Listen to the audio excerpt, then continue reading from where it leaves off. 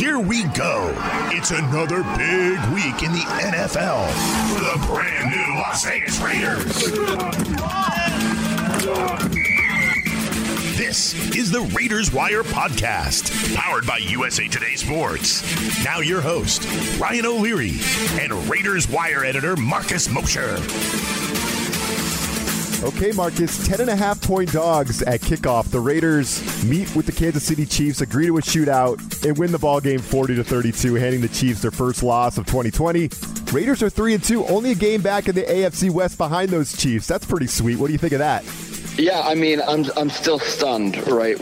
Last week, you asked me if the Raiders had any chance to win that game, and I told you no.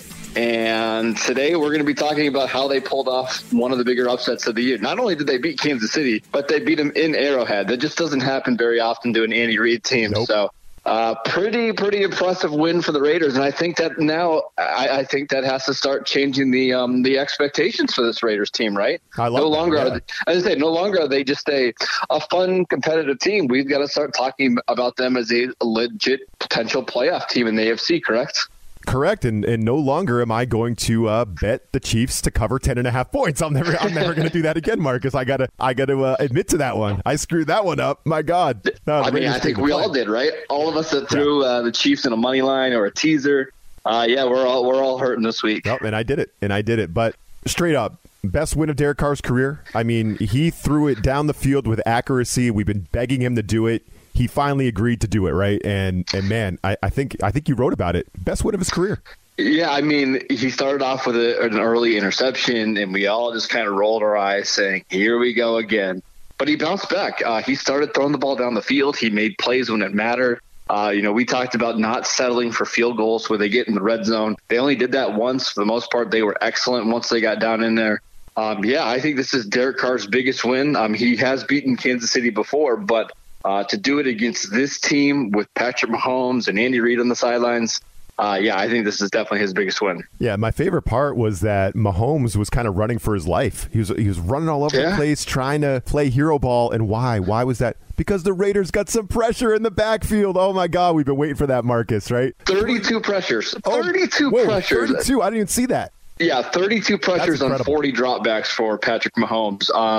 Cleveland Farrell, I just want to shout him out real quick. Going into this game, he never had more than 3 pressures in a game. He had 9 on Sunday. I mean, he was incredible. Max Crosby made some plays. He brought down Mahomes late in the fourth quarter. So this defensive line that was going through a bunch of injuries with no Malik Collins, Maurice Hurst on the COVID list, they got it done on Sunday. So kudos to those guys and Rod Marinelli. No doubt. I mean, because the Kansas City Chiefs, what they want to do is hit some big plays, start getting downhill on you, get you on your heels, and just destroy you, right? And they just couldn't do that. It just seemed like, man, the Chiefs had to work for stuff more than we're used to seeing. So absolutely, huge kudos to the Raiders D. 4 tackles for loss, 3 sacks. They only had 4 in the first 4 games. So that was sweet. And then I think, Marcus, we saw the difference that Henry Ruggs makes when he's on the football field, his speed. And I don't know if Carr is able to do what he did throwing it downfield without Ruggs. No, Ruggs is a huge part of this offense. Now, the box score isn't always going to indicate his impact. In this one, it did. He did have 2 catches for 118 yards. But he's just somebody who can make plays down the field. He can stretch the field, and that opens up things for everybody else, including, some of the complementary guys like Nelson Aguilar had a big game in this one, Hunter Renfrow, Darren Waller, Josh Jacobs. So having somebody on the field like him, who John Gruden says, you have to defend every blade of grass that's out there when Henry Ruggs is on the field, just completely changes their entire offense. And you said it. They did come in with that aggressive mindset. We were begging them to do that last podcast episode. We said, don't settle for field goals, and they did on that first drive. And I stopped myself from tweeting it, Marcus. I'm like, no, I'm going to give them a chance. I'm not going to tweet it yet. Oh, I tweeted it. Don't worry. You did. You tweeted it. And some Raiders fans even were coming back at us and like, they better not kick field goals, bro. They better not, So I held off, and I got to shout out Gruden and the coaching staff because they were more aggressive. Gruden had that hilarious comment in the postgame about, maybe PFF's, the next-gen stat people will be scratching their heads or whatever it was, right? Because Carr's thrown down the field now. Good for them. They knew what they had to do, and they actually followed through and didn't play really conservative like we have come to expect with this team. Yeah, and the great thing about this win is they really needed one. Since Gruden has become the coach, oftentimes when they've played good AFC opponents, not only have they lost, they've gotten blown out. And Kansas City is certainly at the top of that list of teams that really haven't taken the Raiders very seriously, because why would you under this new John Gruden era? They needed this win to show that, hey, we are real contenders. We've got real talent on both sides of the ball. If everything starts to click, watch out, because the Raiders could be a dangerous team in the AFC, come December and January, once they start to get a little healthier as well. No doubt. If they figure this thing out, and their offense has always been really good, I love it. So good stuff. I love it. We're off and running here on the podcast, and obviously the Raiders have a bye week, right, Marcus? Here, they're a chance to get rested, so we don't have a game to talk about or break down for next week, but there's plenty of stuff going on in the league, and Marcus is super knowledgeable. He knows what's going on in the NFL, so I'm going to throw some questions at you, Marcus. I didn't even send these to you, so you're going to be on the hot seat. Let's do it. I'm ready. I'm going to send you some questions. That's how we'll spend the next couple segments. 5 questions with Marcus Mosher. I'm looking forward to that. We'll be right back. Fantasy football is about proving that you are better than your friends. Sit 'em, start 'em. These are the fantasy picks of the week. It will kill me if this game ends in a tie. I need this win. This game's pretty much done. With Corey Bonini from thehuddle.com. Corey Bonini with thehuddle.com here to talk to you about fantasy football strong plays for Week 6. Miami Dolphins quarterback Ryan Fitzpatrick has staved off Tua Tagovailoa for now. 2 quarterbacks have posted at least 32 fantasy points in 5 games against the Jets. And the other 3 quarterbacks, Jimmy Garoppolo, Phillip Rivers, Brett Rippett. Not exactly elite company. If wide receiver Preston Williams continues to come to life like we saw signs of last week, Fitz could be in for a huge fantasy day. Arizona Cardinals running back Chase Edmonds, not Kenyon Drake, has been the more productive back this year in PPR scoring. Drake may have scored on the ground last week, but he has struggled to generate yardage per touch, and he's living off an extremely small sample size of productive play from last season. Not only has Edmonds been more productive on the ground, he's simply more useful in the passing game. Look for him to exploit a weak Dallas defense. Cincinnati Bengals rookie receiver T. Higgins should see an uptick in his work if A.J. Green's hamstring prevents him from playing. Look for the rookie to continue his nice rapport with quarterback Joe Burrow. The Indianapolis defense may appear to be a poor matchup on the surface, but a closer examination reveals 6 different receivers have scored a touchdown, and 8 players at the position have gone for at least 10 PPR points. Higgins offers major upside in the red zone. If you're looking to take a gamble at tight end with 4 teams on their byes, the Atlanta Falcons present a brilliant matchup for Kyle Rudolph of the Minnesota Vikings. It was actually tight end Irv Smith Jr. and not Rudolph who led the way last week, but the veteran tight end is a better bet for a touchdown in the red zone. No team has given up more touchdowns to the tight end position through 5 weeks than the Atlanta defense. For more fantasy football news and advice, make sure to check out thehuddle.com. All right, Marcus, so I know you're a big Cowboys fan. The weight of that moment when Dak broke his ankle was felt by any fan who was watching. It was just super heavy listening to Tony Romo commentate on it. The fact that Jason Garrett was standing there too, it was just so freaking heavy. And then watching him get carted off with tears in his eyes, it just stops you in your tracks, right? I mean, it was horrible. Yeah, and I mean, there's so many different angles we could look at this. And I know a lot of people are looking at it from the contract standpoint of, the Cowboys not getting a long-term deal done with him this offseason. But there's so many other things to talk about and why it's such a tough injury. Prescott had a really rough offseason. He lost one of his brothers. He was battling some depression, and he talked about mental illness and being able to overcome that. So to go out and start to dominate in the first 4.5 games of the season and put up record numbers, and then to get hurt early in the season, and now he's got to have a 4, 6, 8 month rehab. It's 2020 sucks, man. I think that's what we all can say. 2020 is just the worst. The worst. And to your point, as you alluded to, that was where, obviously we're going to be throwing some questions at Marcus here in this segment. And that was my question. Like, if you're Dak now, right, obviously he's got access to, the best healthcare that you're going to get. So I expect him to come back. I know what kind of person he is, and I know the drive he has. I would expect him to come back from this, right? Absolutely. So when Dak comes back, here's the question. When Dak comes back, would you work with Dallas on an extension? Again, try to revisit those contract negotiations after the season? Or would you force them to put the boosted franchise tag number on you or go to market? What would you do if you were in Dak's shoes here? Yeah, I think what's ultimately going to happen is I do think they're going to put that franchise tag on him just as a placeholder, and then they're going to use the next couple months to ultimately get a long-term deal done. I think the thing that gets lost here is Dak Prescott wants to be in Dallas. I mean, he loves the Cowboys. He grew up as a Dallas Cowboy fan. This system is perfect for him. He's got a head coach and offense coordinator that are designing the perfect offense to get him to be productive. They've got a ton of talent at a wide receiver. They're going to play in national TV games nearly every week. And the Cowboys want him here as well. So I do think long-term something is going to get done. It didn't get done this offseason because Dak wanted to bet on himself. And I think in some ways he was right. Look at the numbers he would have put up this season, or that he was putting up before the injury. 6,000 passing yards. Exactly. Out of control. Right. He knew the kind of season he was going to have. And I think, even though it was only 4.5 games, we know what kind of quarterback Dak is. They'll pay him. He'll be in Dallas for long term. I have no questions about that. All right, so here's a super hypothetical. So in a crazy world where maybe the Cowboys aren't feeling putting that huge franchise tag on Dak, and he does somehow get to free agency, right? And you're the Raiders. You're the Vegas Raiders, 2021 NFL free agent class, and you're looking at it, and you have a healed-up Dak Prescott. You have a rejuvenated Cam Newton on the market, and you have a spurned Jimmy Garoppolo, who Kyle Shanahan has kicked out of San Francisco. Are you going all in on one of these guys, or are you saying, look what Derek Carr just did against the Kansas City Chiefs. He wants to be here. He wants to be the face of the franchise. We're going to stay with Derek Carr. Like, what would your mindset be in that situation? Yeah, I think Derek Carr is having a fantastic season. I think this could arguably be the best of his career. But you go get Dak Prescott if he's available. He's just a better quarterback. You mentioned a team, though, I actually think is a better fit for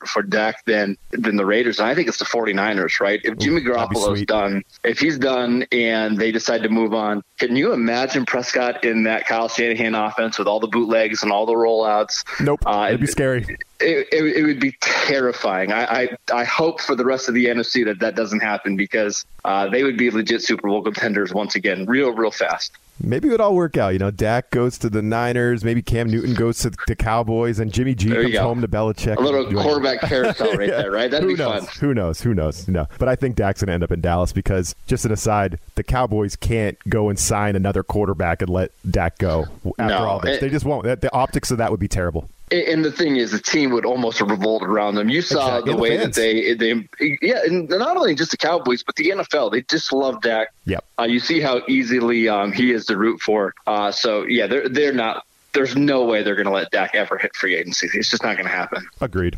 Okay, so this is looking like a ridiculous wide receiver draft class, this 2020 draft class, right? Justin Jefferson in Minnesota. CeeDee Lamb is a freaking superstar over in Dallas. Oh, my God, he's awesome. Oh, yeah. Jerry Jeudy in Denver, Brandon Ayuk in San Fran, T. Higgins in Cincy, Ruggs. Like, we could go down the list. I mean, this is a loaded rookie class. Mm-hmm. If we were to, get a time machine and go ahead into the future 5 years, who do you think when we redraft this group, who do you think is going to be the guy in 5 years that we're looking at as maybe the next DK Metcalf, the guy that just stands alone above the group and we're like, wow, that's the guy. If we could redraft these guys, this would be number one. Yeah, I still think it's CeeDee Lamb, and I think that should have been the number one pick, or the top receiver drafted in April's draft. I just think his combination of size, speed, and toughness. You saw on Sunday him being able to go down the seams, make an incredible athletic catch, and then get drilled and pop right back up. It's just what makes him such a special player. I do want to mention Chase Claypool, who was a second-round pick in this class. Yes, I should have included him after that game. We want to talk about DK Metcalf. This is a guy that has very similar size and athleticism. At 6'4", 230 pounds, ran I believe a 4.41 at the NFL Combine.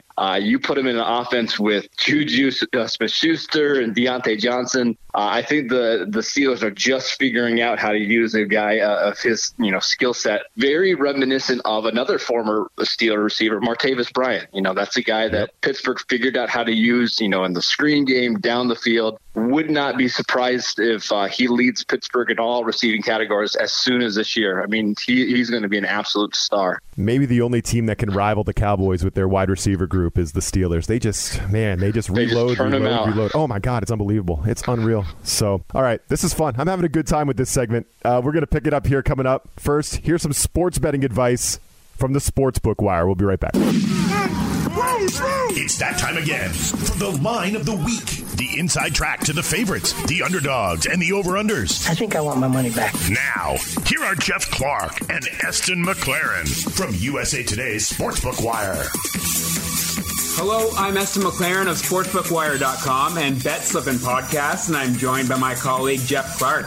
Here's what you need to know to bet on the Week 6 Sunday night football game between the Los Angeles Rams and San Francisco 49ers. The Rams, minus 3.5 favorites on the road. 49ers, plus 160 underdogs on the money line.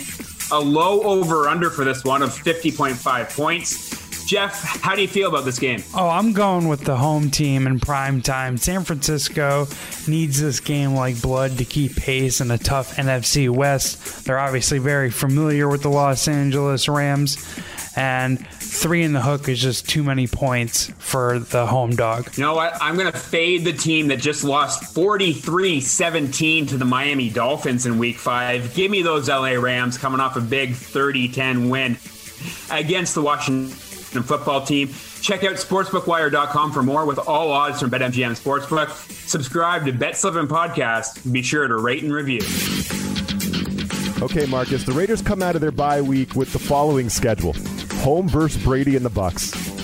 On the road against a much improved Browns team. And then at the Chargers against this young stud, Justin Herbert, right? Then they're at home against the Broncos before the Chiefs come to town in Week 11.